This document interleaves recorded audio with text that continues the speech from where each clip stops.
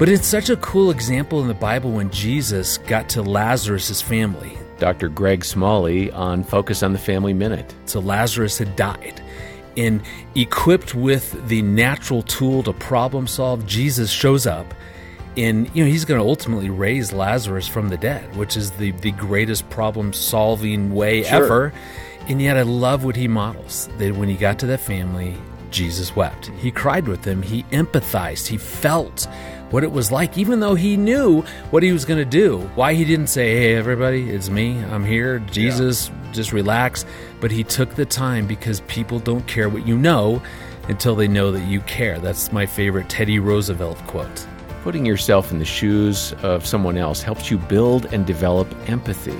Hear more from Greg today at FamilyMinute.org.